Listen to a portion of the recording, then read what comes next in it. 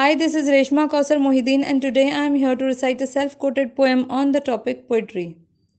Wild waves of some emotions unsorted emerged, cyclones of my own thoughts got my heart submerged.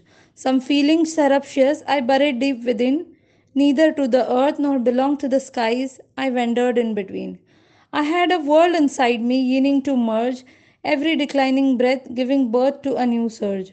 My heart bursted and vehemence gushed out. I sowed the seeds of words on white soil to see my first poem sprout.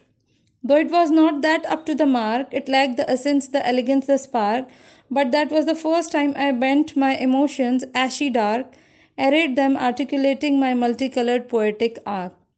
I left my school, bid adieu to my college, my university, left foes and friends, farewelled my village, my city.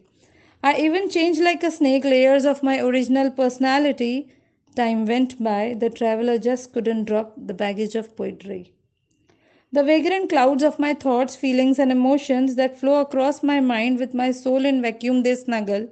I sculpt them with iridescent metaphors into interlocking pieces, put them together. My poems are a sorted jigsaw puzzle.